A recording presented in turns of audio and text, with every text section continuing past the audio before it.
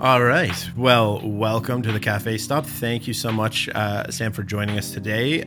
Sam Boardman is the Wild Boar Crit winner, Tour de Merida circuit race winner, top 10 finisher at the American National Time Trials, second overall at the Tour of Poyang Lake, and Joe Martin and Redline stage winner. Quite the resume. But yeah, thank you so much, Sam, for taking the time and for joining us today. Thank you so much for having me. I really appreciate it. Yeah. And you can find Sam on Instagram, of course, at Boardmanito. He has some great content on there as well. So we'll get into that in a second. But first, I think you're fresh off a free junior day camp. Is that right? Mm-hmm. That's correct. So Legion of Los Angeles, the team for which I ride, if people are not familiar with that, it's a great program. You should check them out. Of course. Part of what I wanted to do this year was try and incorporate a little bit of my background in education into the greater mission of the team, which is to try and not only democratize the accessibility of the sport to younger generation, but also just try and make cycling cool.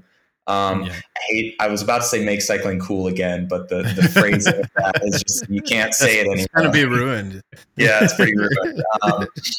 But truly, we want to reinvigorate an interest in American cycling, which, back in its heyday in America and North America in the 80s and 90s, I mean, it was a mainstream sport, and we want to try and do the same thing now. And part of that is just finding the younger generation and making them think cycling is cool, trying to incorporate modern mainstream culture into cycling so that it doesn't feel exclusive. It's not hoity-toity. We want to make sure that kids think bike riding is awesome. And part of that mission was trying to find ways to meaningfully and intimately interact with the younger generation beyond just being at a race, saying hi, giving a high five. We want to give these kids access to athletes in the sport. So with the help of our wonderful partners that the team works with, our bike sponsors, clothing sponsors, all of them, and team management, I've helped organize some junior day camps that have been completely free for local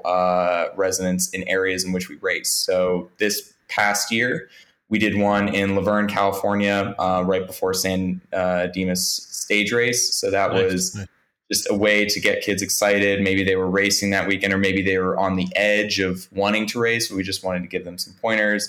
The next one was in my hometown in Washington, D.C., right before the Armed Forces Classic. And then, like I said, our last one was this past weekend in Morgan Hill, California, which is home to Specialized Bicycles, one of our largest partners. So we thought it would just be a great way to cap off the year and not only activate with one of our biggest contributors to our program, Specialized Bicycles, but give people a chance who live up in NorCal to get to ride with us, and we want to get to ride with them because, again, as a California-based team, we want to cover all our bases. I mean, within the team right now, there's a big feud of NorCal versus SoCal with Tyler Williams and Justin Corey hailing from LA. So we want to keep that going and ferment the rivalry right there. Yeah. No, that's awesome. Some healthy competition for sure. Yeah. No, that's so great, and something that's so needed. I think, like you alluded to, something that has not been happening in the sport, particularly in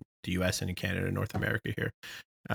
So that's awesome. Just an amazing mission. I was blown away to check it out and see it's completely free, which is, like accessibility to the sport is so important to getting people into it. Right. So that's awesome. Good for you guys. Amazing mission.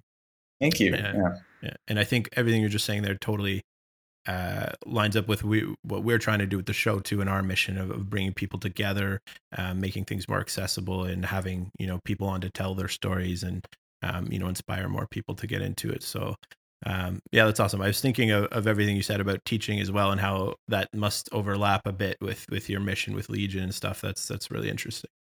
Yeah. I mean, I firmly believe, in my limited exposure to a lot of sports, I don't know if you can tell by looking at me, I'm not a football player. I'm not a basketball player.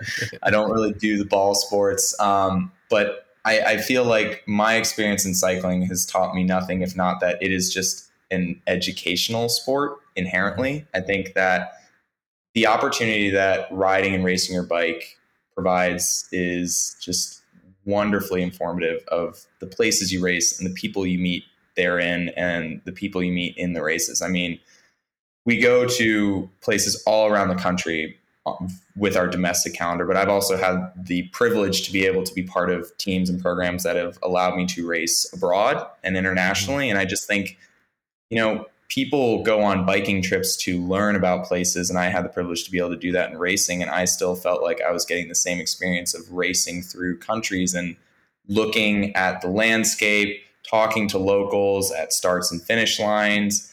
And I think inherently cycling is just, it is education. I think that riding a bike allows you an opportunity to learn. And I think people have, whether they know it or not, they have an experience with that from a very young age whenever you discover the bike. Because in my mind, there are several steps that you take towards education via the bicycle, which are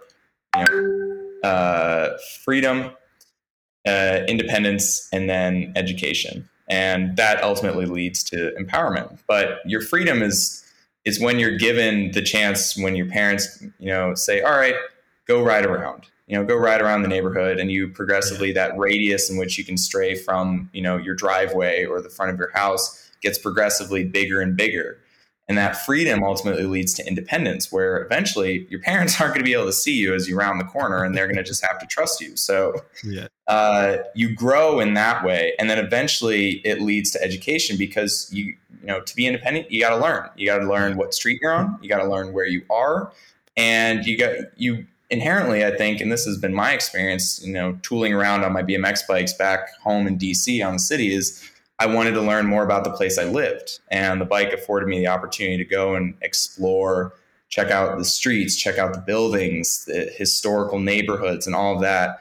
And I wanted to try this year, especially with the junior day camps, to incorporate that educational aspect of cycling, because I think it is a big part of it. I mean, racing is awesome in and of itself. I think that Mm-hmm. anyone can have a really wonderfully profound and impactful experience with cycling if they just go out and race. But I think you can get so much more out of it if you take time to interact with the communities in which you race. And I think that is one of the biggest goals of Legion. That's why I wanted to try and pioneer these junior day camps, because I think that is what makes meaningful fan bases, for example. I mean, that's what makes Yeah. sports cool, is when you can have a connection to the sport in which you follow.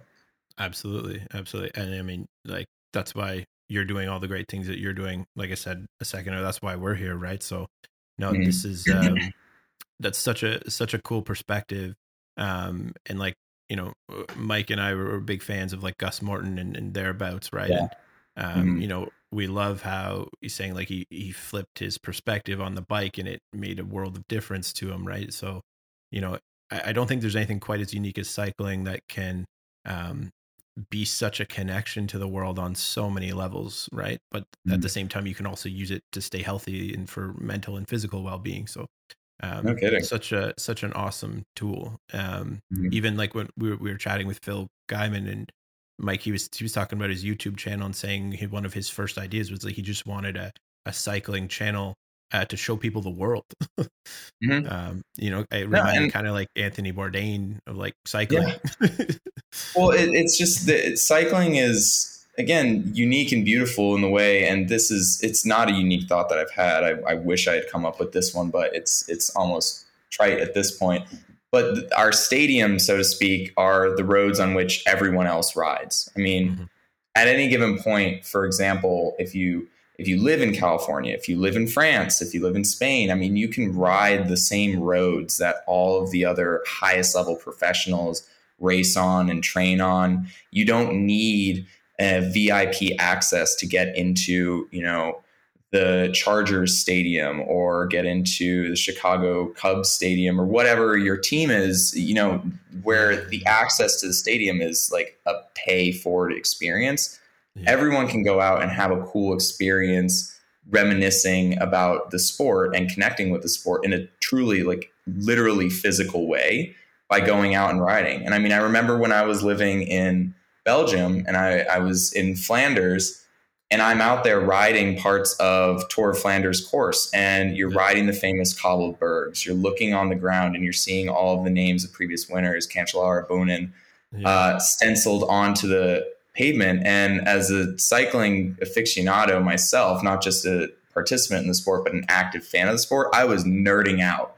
It was super cool for me. And I think it's just really cool anytime you get to experience something that you see on TV in real life. And that is open to anyone who just has a bike and wants to go ride in those same places. So I think that is something that I find beautiful about cycling. And I think it makes it ripe for, meaningful interaction in that regard. And like you said, Phil just wants to show people the world. And in that sense, it's really easy to in cycling, because the world of cycling is everyone else's world. I mean, they're the same roads that you might drive on to work or something like that, whether you know it or not. Yeah.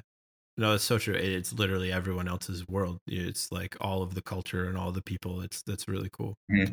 Yeah. I think it's something, like you said, like I didn't even think of that point. Like we in maybe in North America, we grow up with, kind of something else ingrained in us, and in terms of sport, and cycling is a bit more marginalized.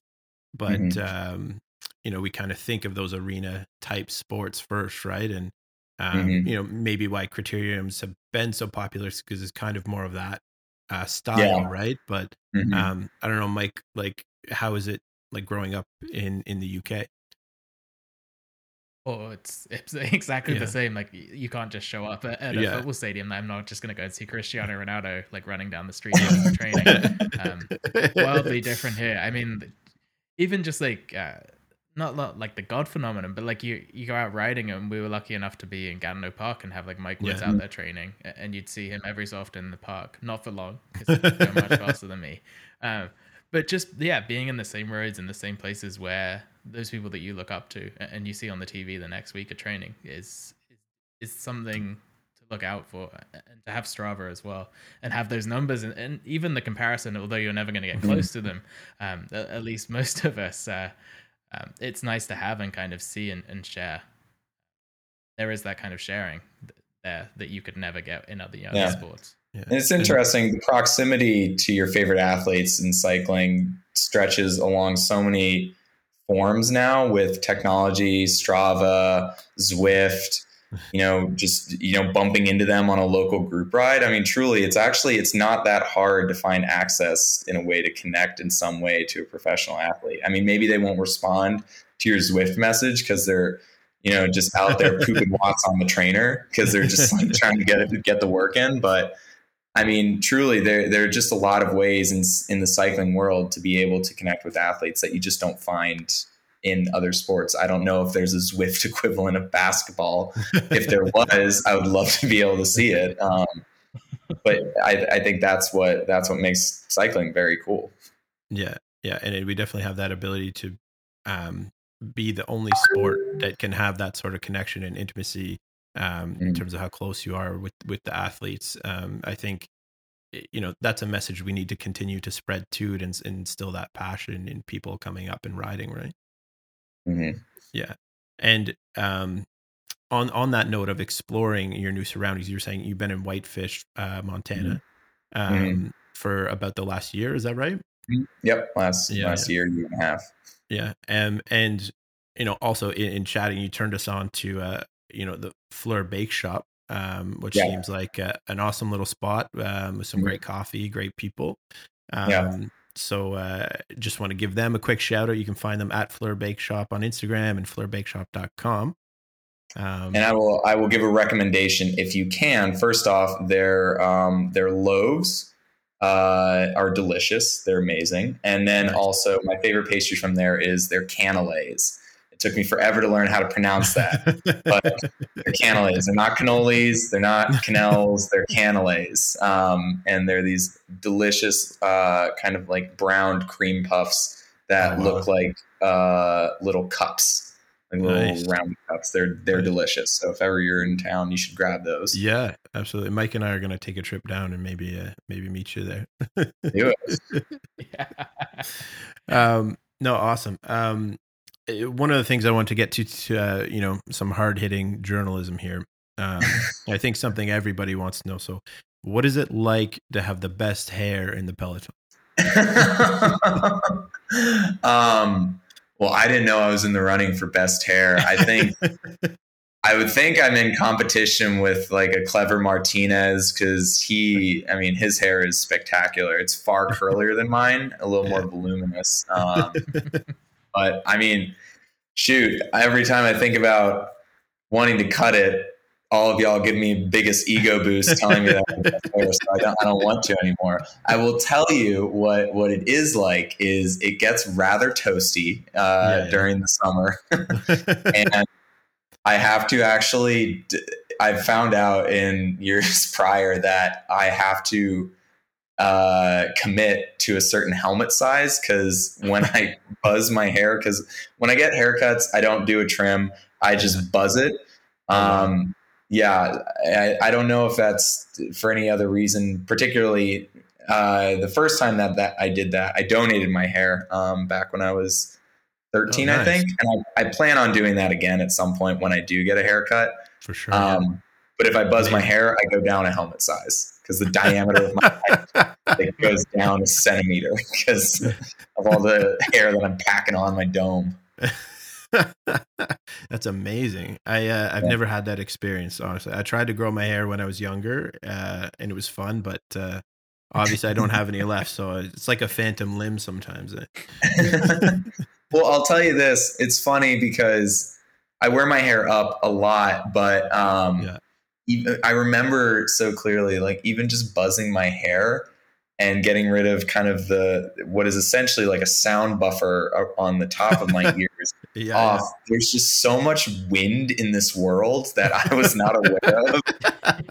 When you have hair, it's just crazy. And it's great, for example, in the winter, if I let my hair down and I put a hat over it, it's pretty much just sound canceling earmuffs to the behest of my partner, who is consistently yelling at me because I just can't hear anything, because not only is my hair in my ears, but they're just like clogged with earwax or something like that. I mean, it's just, yeah. But I don't know. As I said before, every time I think about cutting my hair, you all or some person at the grocery store just says, "Hey, nice hair," and I'm like, "No, not." For those of us who can't, man, we've just given you another. Yeah. Every time I get a comment, it just buys me another 3 months of growing it out. Nice. That's awesome. So I wanted to touch on as well. So earlier this year, at the Joe Martin stage race, you had an incredible performance to win that stage 3 uphill time trial. Thank you. Obviously, very meaningful to you. You're overcome with emotion, which was super inspiring. And that's why I watch and I'm a big fan of the sport, man. So that's really cool. And like, there's that awesome video on Instagram. But take us through that. Like, what did that mean to you? Well, at first it didn't mean anything because I didn't know. So I finished. It was funny. I finished the race actually having approached it with no expectations whatsoever. As I had the year prior, I just thought, okay, this year I'll actually just like give it a proper rip and see how it goes. And I crossed the line thinking, you know what, I probably could have even given a little more. And I was frustrated with myself because I was thinking, okay, you know what, I'm proud of how I rode, but I was already writing myself off because there's just the field it was full of a bunch of really, good hitters who are really consistent time trialists. I am not. And so I crossed the line, immediately turned around and made my way back down the hill, which funny enough, because it is just pissing rain the entire time, took me as long to get down as it did to go up because of the switchbacks. And it was so slick that I was just taking my sweet time getting down. I get back to the team car. I change completely, dry off, and I'm just sitting around just kind of shooting the breeze with the team. Yeah. And then Brendan Rim of Wildlife Generation comes over to me and he gives me like one of these like clasped hands. And he's like, "Hey man, good job." Yeah. And I was like, "For what?" And he said, "I think you won." And I mean, his face was that of concern because I think I looked almost frightened because the news was so kind of jarring to me. And I thought I thought he was joking. And I was like, Brendan, if you're kidding, this is the meanest thing you've ever done. But I'm sure I made everyone uncomfortable because I basically just started standing up and pacing and like hyperventilating because I didn't really know how to handle it. Again, I don't win a lot, so I don't really know what the emotions are. Yeah. I don't know what to do with my hands. So I was just kind of like hands on hips, pacing back and forth. And then one of my teammates, Tyler, finally like walks up and he's like, "Hey, why don't we go check?" And like, we walk over to the timing area, and eventually I waved down an official, or at least someone who I thought was official. They were wearing a jacket and carrying a clipboard, which, if anything, are the signals of an official. And I said, "Hey, do you know who won?" And he said, "No, I don't." And then I said, "Oh." And then another rider from another team was just walking by, and they said, "Sam, you won." Oh man! I was like, "What?" He said, "Yeah, you won. It's official." And that's when the video basically is just that clip of me walking to the official asking that, and him saying no, and then the other rider walking by and saying, "You won," and then I lost it, freaked out. And I mean, I think the emotions say everything. And as I say in the video, pretty point blank, I don't win a lot, and it means a lot. And I mean, I'm pretty proud of it because I worked the least to get the win as far as time on the road on the bike goes in that race. Because you have all these other suckers who are out there trying to win races. It takes them 3 or 4 hours, man. I only do the 10-minute ones. No, but it was truly overwhelming to me because it was a moment in which I'd felt like, as I'm sure you hear in all these athlete interviews post-race, that you just feel vindicated for the amount of work that you try and put in. And again, it's kind of silly that, you put in so much work and it just takes like 10 minutes to see the rewards, come to fruition.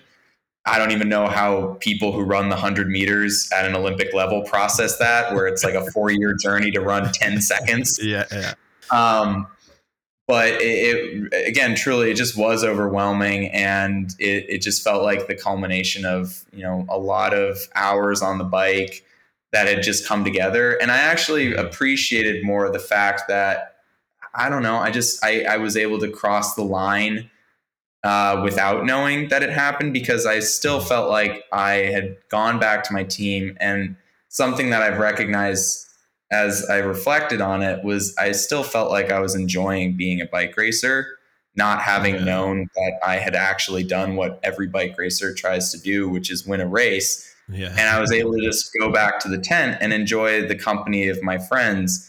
Mm-hmm. And it just felt like, I think that's what was so overwhelming, is I still felt happy, but then on top of that, something like good actually happened in the bike racing setting. And I just fell apart. No, that's awesome when all those things line up, and like you said, the culmination of all your hard hours training and all the sacrifice and all of that. And even I loved how in your post you thanked everybody and you said, this is your win. I think that's, and I truly believe that, just because, I'm sure, again, there are a bunch of platitudes you can invoke here about, it takes a village and all that. And they're all true, because the journey that I've had in cycling is one predicated on support of others, as I've said multiple times. My parents, my partner, my friends, my family, our team sponsors, my team themselves. I mean, at one point, you just can't do it by yourself.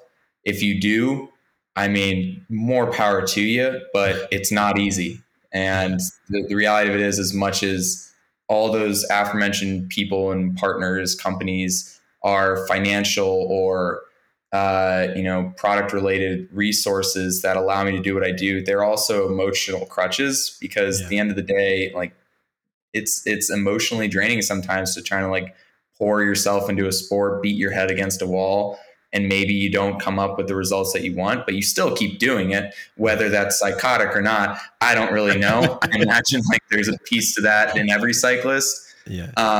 But it is a testament to the support of everyone around me that, you know, I was able to get there, because I need all of that help. I genuinely think like I need that emotional support. I need that the emotional resources that those people and friends and family afford me, because I don't know what void I would be shouting all of my angst into otherwise. Yeah. I would, you know, burned a hole into my pillow in the shower head. Absolutely. Yeah. No, so true. So true. And especially in a sport like cycling where, you know, that winning percentage tends to be pretty low. It's pretty special when you do win, right? I mean, you have people who spend entire, you know, 15-year long stints in the world tour, and they never win a race, and they somehow manage to keep doing it. And again, it goes to show, I would hope, you know, there's an inherent love for the sport that, you know, something. And if anything, maybe it's just a demonstration that hope still can exist in like trying times as we live. Like there's always that belief, like maybe I'll just win a race. And those stories, maybe they're rare, but they're also like they do happen. Yes. Yeah. The breakaway does win sometimes. And you know what? That's why they keep trying to do it. If they didn't, racing would be so boring. Exactly. Yeah. 3 hours of everyone together, and then 10 seconds of joy at the end. We've got to have one. Thomas DeGents and the Taco Vanderhorns of the world right now are what keep the collective. I'll say right here, they're what keep hope in the world alive. Otherwise, it would not exist. Yeah, I wouldn't be waking up at 4 a.m. with that. Exactly. Tour de France would start at like 10 o'clock in the morning for me otherwise. And you know, interesting on like. I think I saw on that effort, on that win. So you had said you weren't paying too much attention to the numbers, even, and mostly going by feel, right? Is that true? Yeah, which is actually super rare for me. I'm usually, when it comes to time trialing and power in general, I'm very, you know, precise and I guess there's no language like type A about what I want my numbers to be. But I think, again, when you go into a race without expectations, for example, without having to ride for a GC, I wasn't thinking about what other people were trying to ride so that I could stay within a certain place finish on GC going into the next day. It was very in the moment. And again, when you go into a race with the conditions that it was, such that it was pissing rain, it was kind of slippery, it was windy.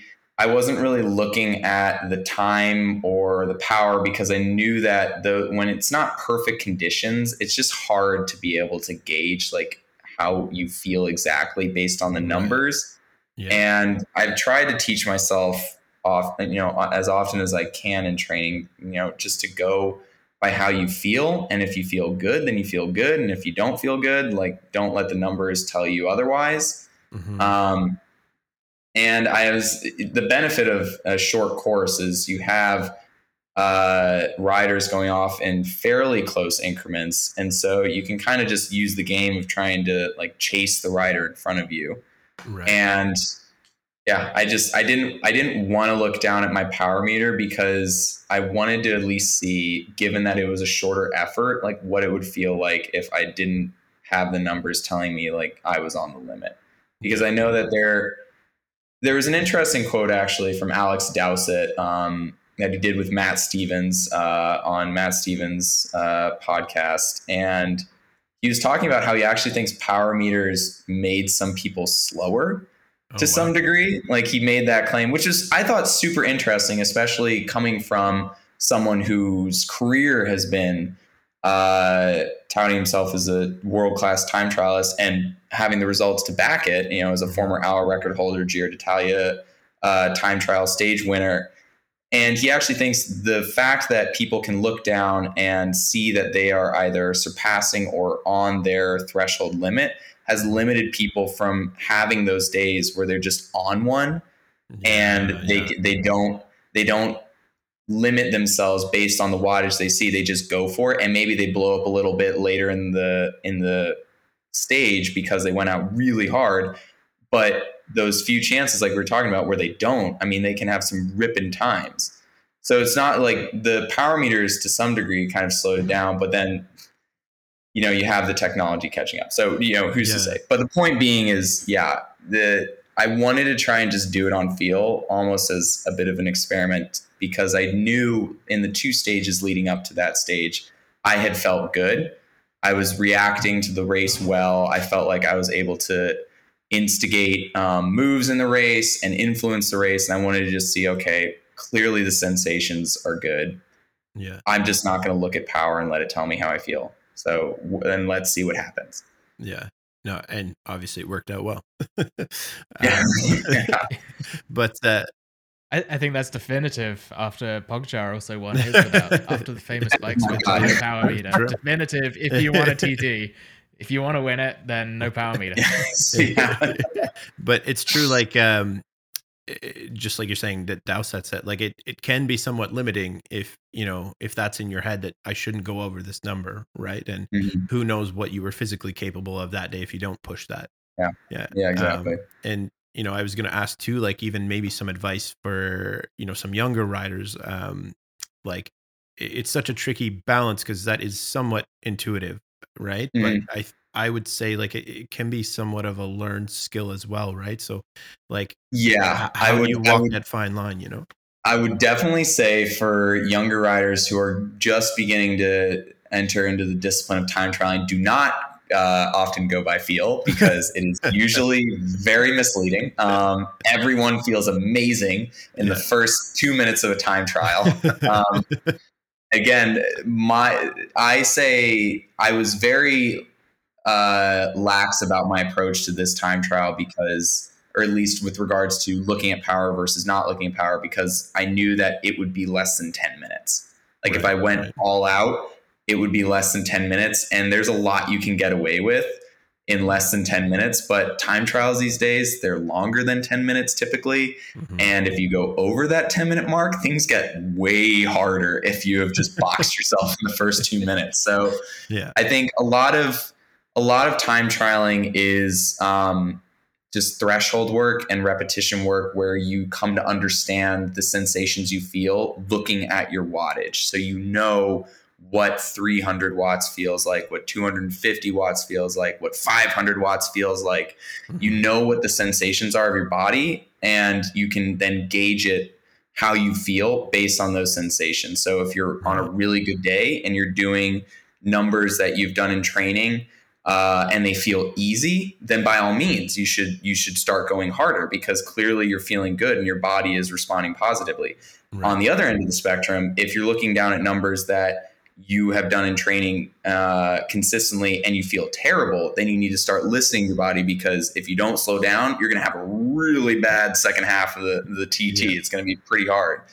I think you see a lot of time trialists and riders in upper echelons speaking of not just like not looking at the power.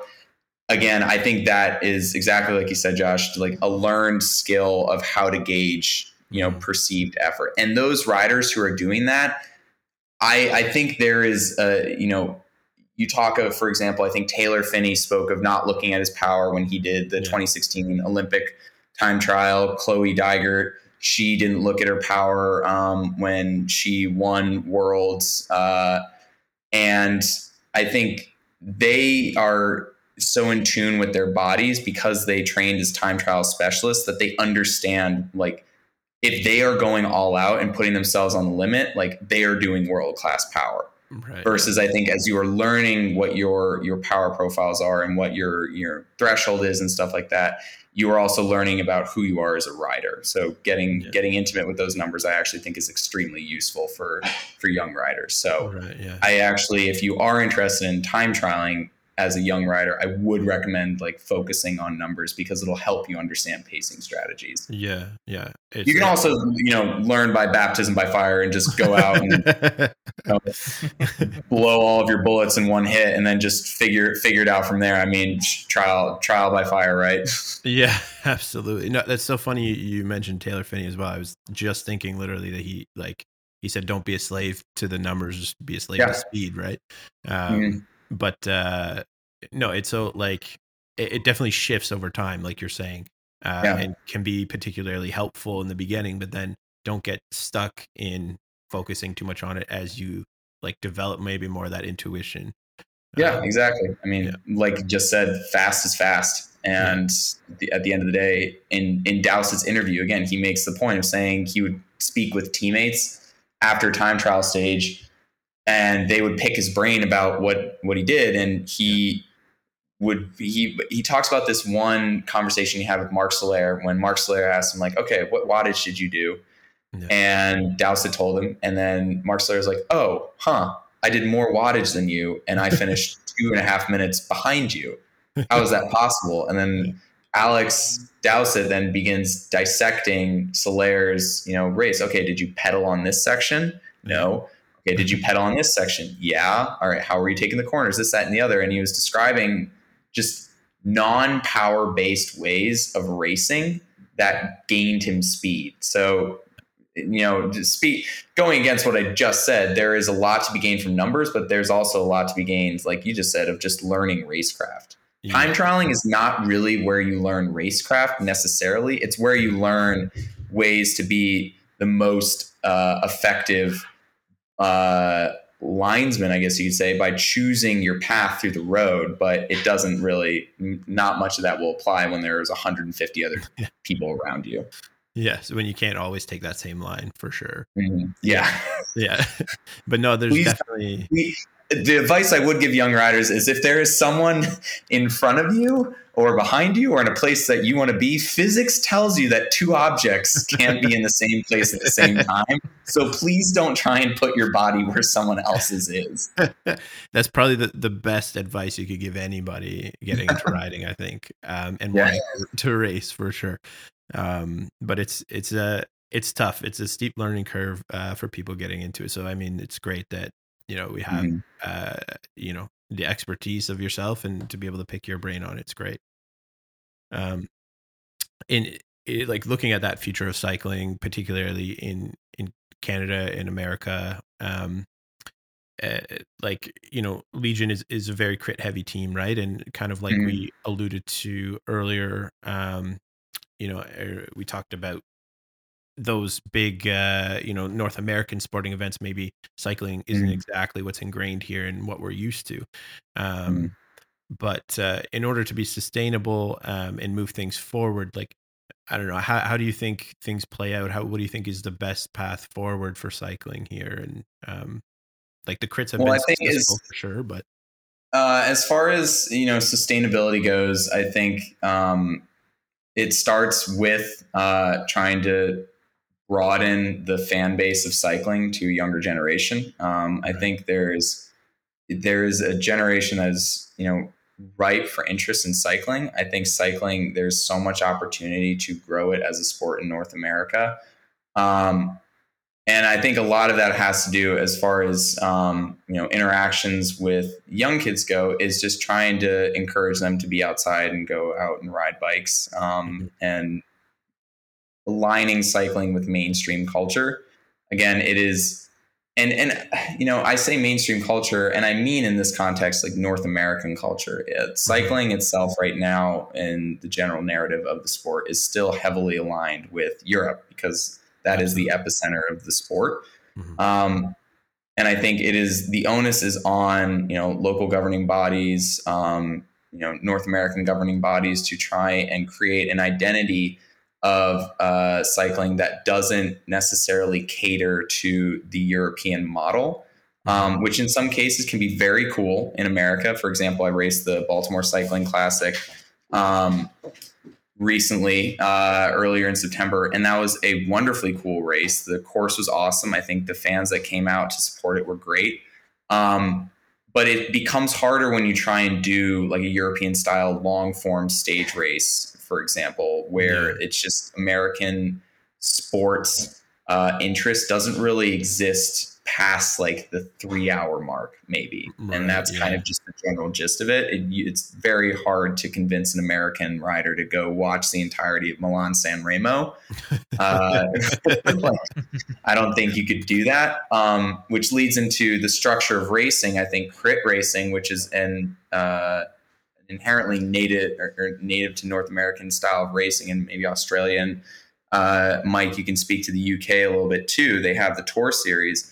I think that is one of the most successful ways to try and broaden North American interest in cycling. And part of the sustainability is making sure that it occurs in places where you can get like good fan activation. I know that for right now, I think what makes crit racing successful, for example, one of the things that me and my teammates talk about is trying to do it in like not small towns necessarily, but like mid-sized American cities. Because if you take a crit race right now in the current narrative of sports culture in North America, and let's say you're trying to do it in a big city, in one of the major cities in North America, I think it's going to be harder to try and like attract large amounts of people to that space versus if you do it in races where we see like at Boise, Twilight, Athens, Twilight, Littleton, Twilight. These are all smaller cities, but the fan base in those areas is great. And when you have a large event like that coming to a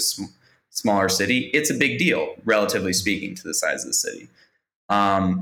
So I think as far as sustainability goes, it starts with trying to create, a coherent race calendar that caters to those kinds of styles of racing, but also just making sure that as professional athletes, we are interacting with the younger generation of cyclists in a way that is meaningful and impactful to them. And it's not just about getting them to go be racers. We want them to go be bike riders. I think the experience of cycling starts with riding a bike, not racing a bike. I don't think anyone ever like just gets on a bike and goes and races. Yeah. Like I applaud people who do. That sounds terrifying. But I think, bike riding is what makes the sport of cycling really cool. It's how I got into the sport. I think it's how darn near everybody gets into the sport, is just going out and riding around with your friends. Yeah.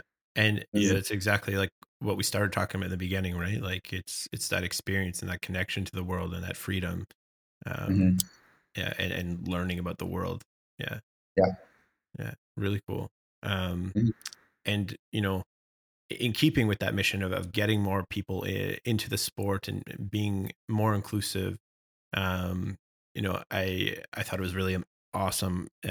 Yourself and some teammates even wore the transgender flag wristband at races, most notably for the national road race, where just like at the Tour or something, you were in the break all day, but you were kind of like that shone an even brighter light on that, which was so cool and so awesome to see. So thank you. Yeah, if you're kudos to you for that, because that's huge. And we're just curious as well, like what inspired you to pull that on before hitting the start line? Well, I know that I have transgender friends who are in sport, and I know I have friends who are directly affected by trends in legislations that have been limiting or outright banning transgender participation in sports. And I know that having an outlet like sports in a community and a demographic such as transgender teens or transgender youth, who are, I think, one of the most susceptible to death by suicide than any other demographic, that is healthcare. Having that ability to participate in the sport and have that outlet, that I truly think that is life-saving for a lot of kids. And I try and encourage people who are looking at this from the perspective of, people coming in to try and dominate the sport. I don't believe in that narrative. I try and encourage them that, before anything else, these athletes are people, and their being an athlete is just a way in which they are happy and they are trying to be who they know themselves to be, and part of that identity is being an athlete. And to deny them that part of their identity is to deny them part of their quest for happiness. And I believe that everyone has the right to participate in sports, and restricting people's ability, I think, is dangerous. And I think it prevents people from having the emotional and social networks that sports can provide, that can allow them to feel safe and comfortable. Absolutely. I think that comes full circle around to what you were saying about the TT as well, and the fact that you enjoyed it without knowing you'd won. And I think that's like the enjoyment of cycling is what you're taking away from people, and like the mental health. I mean, I know that I have relieved stress by going on a bike and hanging out with all these people who I only know through cycling, has been a huge help for me, and taking that away from anyone is just wrong. And yeah, I don't, whether medically or not, we don't want to get into the argument, but I think people aren't there to try and dominate the sport. They're there to enjoy themselves. Like you said, people don't get on a bike to race. They get on a bike because they want to ride a bike at the start. Exactly. I agree. It's such a crazy argument, like mentally, to be like, get a sex change to win a race. Like nobody would do that. Just such a huge leap. I agree. If anyone, really quickly, just to plug, so the armbands are the brainchild of a close friend of mine, Molly Cameron, who she's a wonderful advocate for the LGBTQIA community.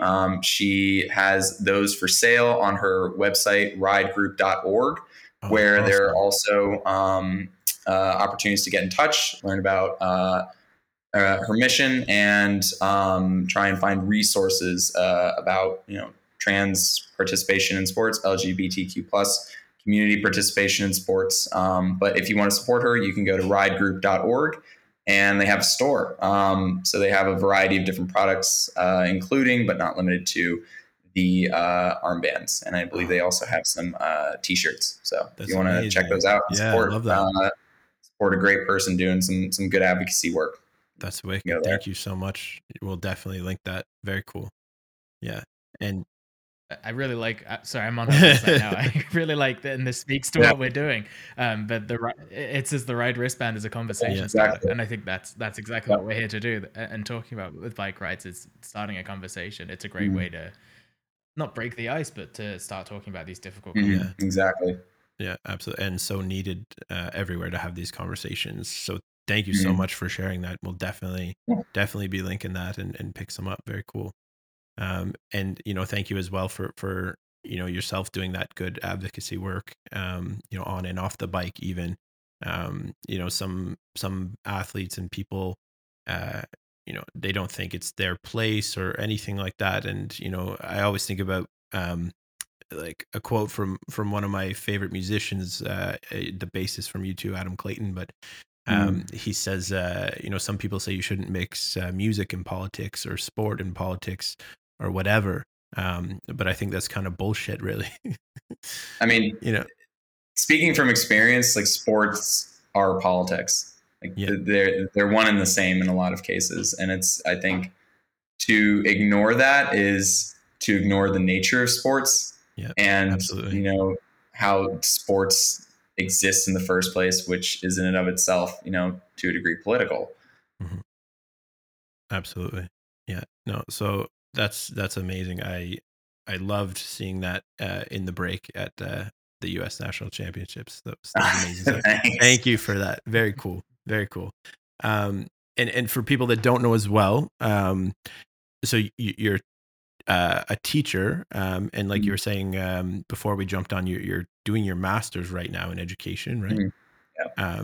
And so you kind of were telling us, but go over how do you have time to train and do school and teach and all of that stuff?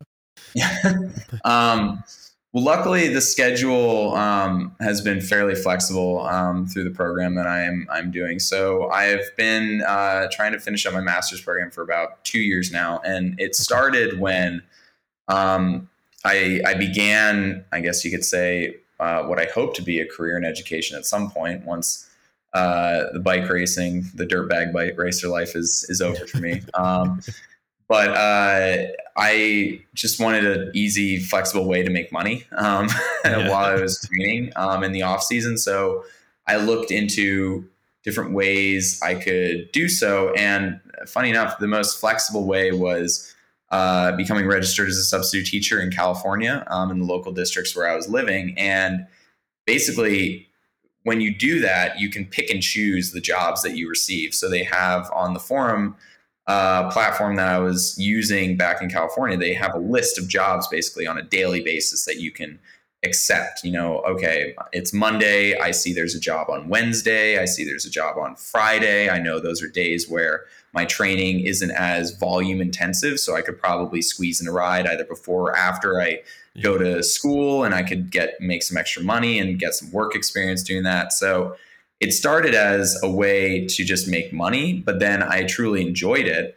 So I decided to go full on, enter the program that I'm finishing up now. And, it's been a process over the 2 years of just trying to complete work on the road. But then again, timing the in-class portions of the program where I need to physically be in a classroom and teaching kids with the off season. So luckily, cycling the off season is pretty consistent, and the time frame, racing doesn't typically happen between October and February. So it worked out fairly well for me this time around, where right now I'm doing the final portion, which is just a full semester of basically full-time teaching with a host teacher.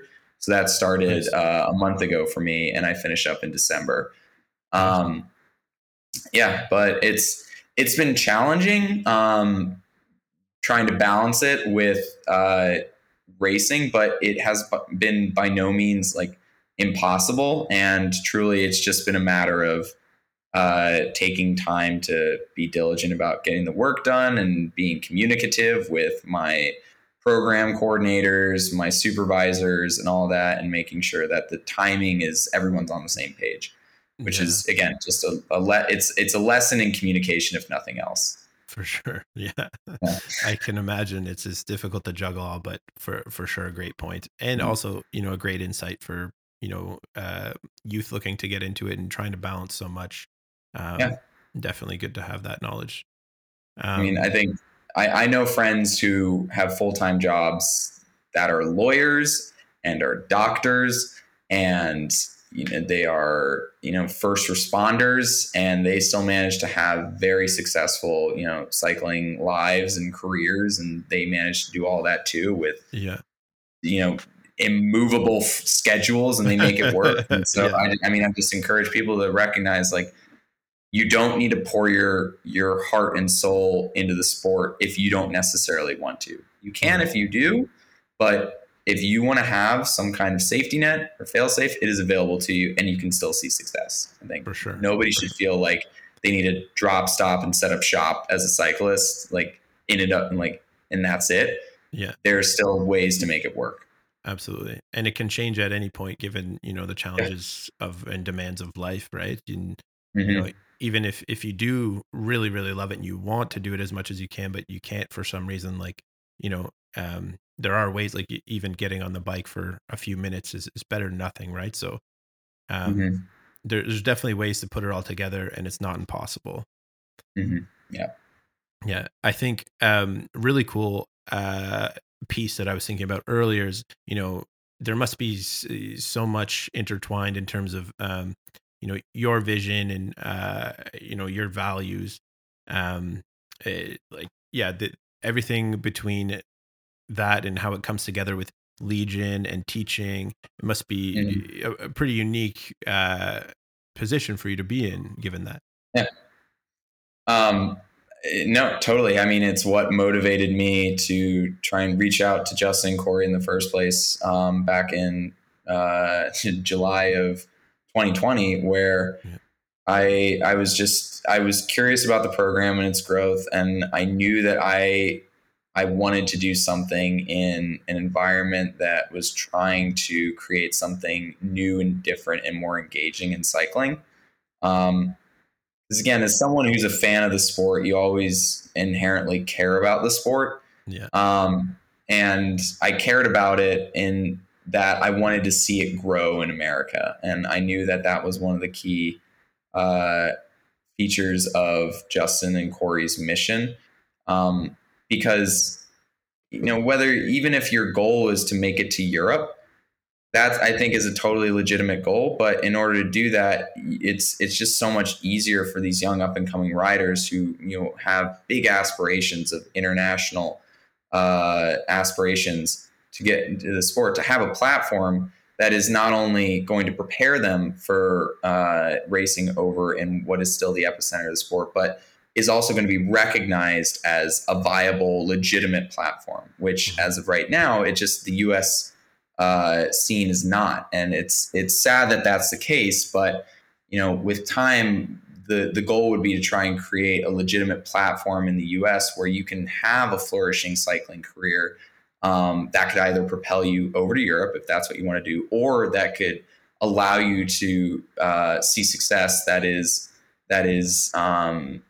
I hate using the word legitimate because it implies that the success that you see riders have in the US isn't already legitimate, but it is to see a mainstream level of intensity and following in North America, as you would find, for example, in a European equivalent, would be the goal here. And I genuinely believe that Justin and Corey, they want to see that flourish in the US. And I wanted to try and bring what I felt like I was good at, which was interacting with young kids in meaningful, impactful, and effective ways to get them excited about, riding bikes. Just like how in a classroom you have to find ways to get kids excited about learning. Right. And I think for any kid, I would imagine riding a bike seems like a little more fun than reading a book. Reading a book is awesome. I loved it. I majored in English, but I also really, really love riding my bike. So you got to find ways to use skills transferable from one skill set to the other. And that was my goal. And I wanted to bring that to the table in a program that I felt like was going to be able to point me in the right direction and utilize those skills. Awesome. Yeah, no, I think, you've clearly found a really good home there, and things line up really well, which is great to see. Love to see great people doing great things like that. In keeping with that too, so I just got to ask one final thing about this Dear 39th Street just dropped yesterday, I think it was, right? I think it dropped today, I believe. Oh, today? Okay. I think it dropped on Red Bull TV today. I haven't watched it yet. Okay. Deliberately saving it. To put on. No, I was just going to ask if you could give us any inside scoop or any takes on it, and if it's worth the watch. I can't give any spoilers because I literally don't know. I haven't had the chance to watch it yet because I've been at school all day. But I mean, I'm as excited to watch as y'all are, and I mean, I'm looking forward to it, and I know that the people who are behind creating the content, I mean, they put out amazing stuff. Nice. Beyond just what I think is going to be a very compelling story, it's going to be art, So it'll be very cool to watch. Amazing. Can't wait to check that out. Awesome. Well, we just have a few rapid fire questions for you to finish it off, if that's cool. Hit me. Yeah. The most fun part of the podcast. Absolutely, Mikey. All right, this is the most important one out of all of them. Hard or soft tacos? Soft. Nice. Hard tacos, absolutely not. Especially if they're the kind with the square bottom. That's no. The kind that a taco. The whole point is you got to grip it. You bite one side, half of it comes out the other side, and then you take it and you bite the other side, and then that half comes out the other side, and then you use the two pieces that you're left with to kind of scoop up what fell out. That's the point. You read my mind. I'm with you 100%. Yeah. Favorite place to ride? Favorite place to ride? I absolutely love going to the Sun Road in Glacier National Park. Wow. I try and ride it during the summer at least once a week, and there's no other way to describe it other than the kind of grandiose nature that makes you think about your place in the universe, in time and space. You're Sounds like looking a as you're must riding follow. up this beautiful, road along a mountainside at cliffs that were carved by glaciers tens of millions of years ago. Wow. And it's just so vast and big. And so anyone who makes their way out to Glacier National Park, definitely check it out. Amazing. I think I'll have to do that. Yeah, me too. That's going to go on my bucket list now.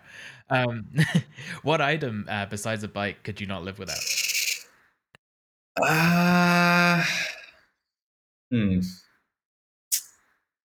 think I would say, I think I would have to say some kind of music playing device. I'm not going to say like a phone, because I don't like having a phone. The frustrating thing is I know I'm addicted to it. I know I'm addicted to Instagram. I do that. I have a imprint of Fade, the shape of my phone, in my pocket, because like it lives next to me. But I love listening to music. I'm not like a music aficionado, but I don't like silence at all. So, I mean, if it was just a device that could play like podcasts or music, that'd be great. Because otherwise I'm singing or talking to myself, because I don't like being in quiet spaces. Oh, nice. Beard or mustache? I mean, if I could grow a beard, like a real one. What you see right now for the listeners, it's very patchy. It's like the farmland that is getting like tilled for the season prep. Like there are bits here and bits there.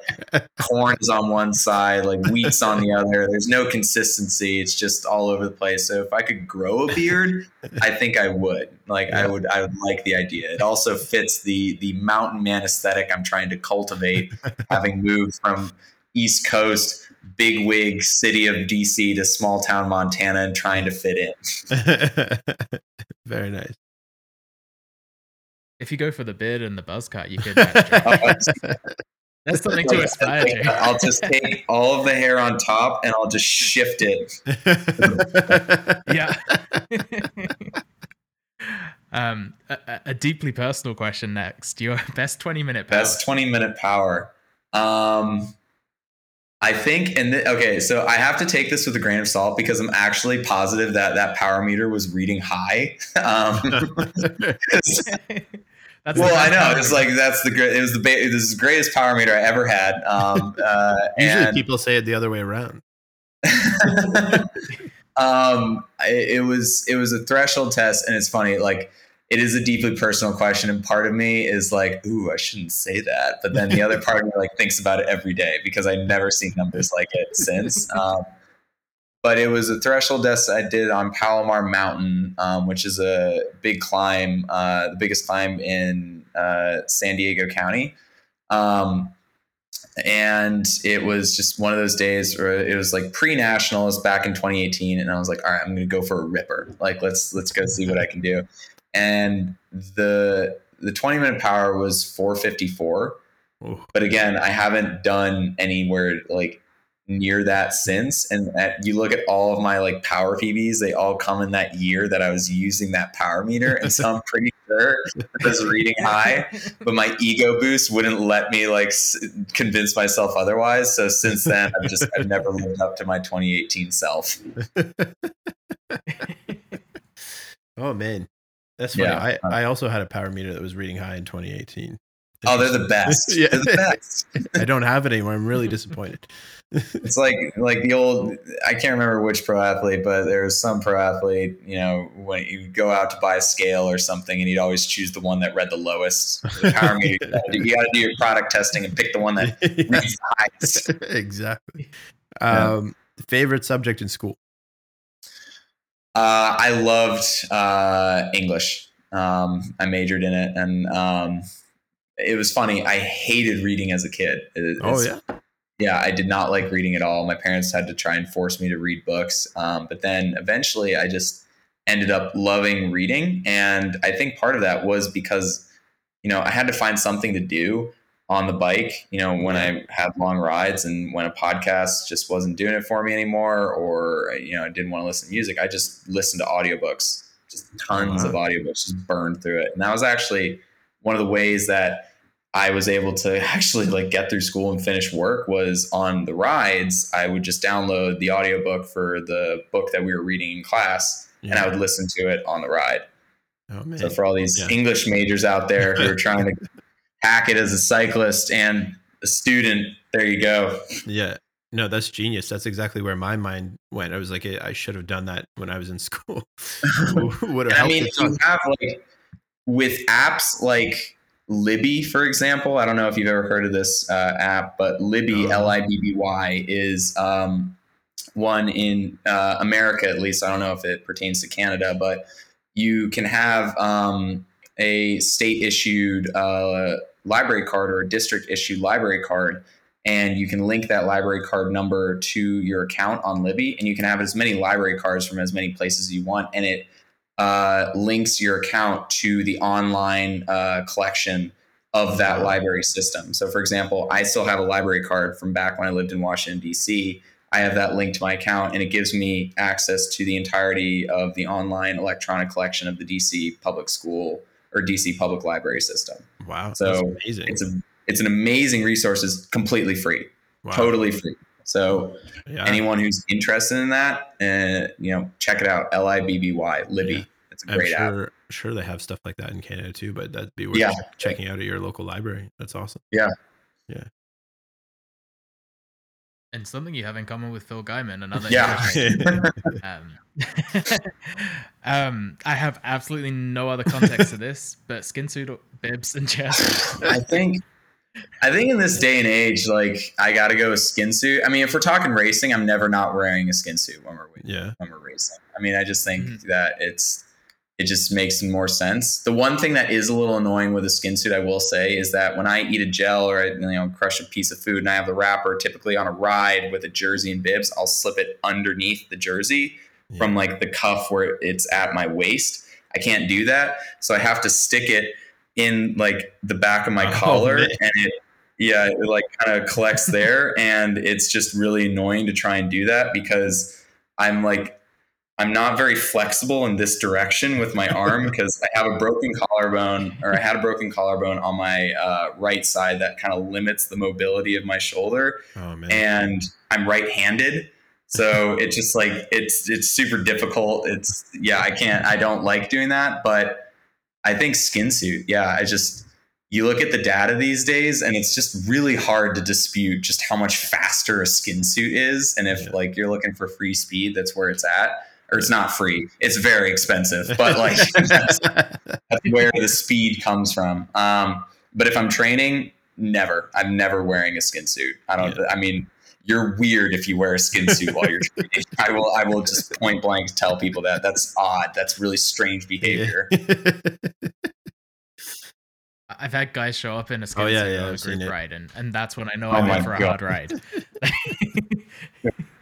They've come out with different expectations than I have. I'm listening to all these other cyclists on all these other podcasts talk about how back in the day, before they had like resistance wheels or something, they would just put water in their tires and slow themselves down to get up and work out. Meanwhile, people are coming to group rides in like long sleeve skin suits. Oh yeah. Last one for you. You don't like silence, so best song on your playlist right now, or best songs? Oh, I mean, the songs that I will always listen to, that I'll always enjoy, anything by Frank Ocean, really. I have been awaiting his new album for the better part of 6 years now, as have, I think, half the population of Earth. Yeah. But I mean, I have a playlist on my Spotify that's literally just called Songs I've Found That I've Liked, nice. which is like, it's a podcast that goes back. I think the first song was added in like 2016 or something like that. So it's literally like 6 years of my musical tastes basically mapped out from start to finish from then to now. So it's kind of cool going back on my account and seeing when I added a song, because I can kind of pinpoint where I was in life and why I liked that song. But really, like, my favorite songs these days are, if I go to that playlist, it's just the most recently added ones. So I'll give a name here. I'll give a name. I'll look up one right now. Perfect. So the most recently added song to that was a song called Satellite City by Kimok. Kimock. See, I don't even know like the artists that I'm adding. I have a Discover Weekly playlist that I listen to, and if I hear something that I like, I add that. Nice. That was the song that I liked recently. Satellite City by Kimock. Kimock. So if anyone wants to listen to that, that's the mood that I have been in lately. Check it out. Yeah. Great. Awesome. Well, no, thank you so much again for taking the time. We really appreciate it. Unbelievable to be able to chat with you. So thank you. We appreciate it. Thank you guys. I really appreciate having me on. Yeah. Awesome. Yeah. Thank you. Awesome. All right.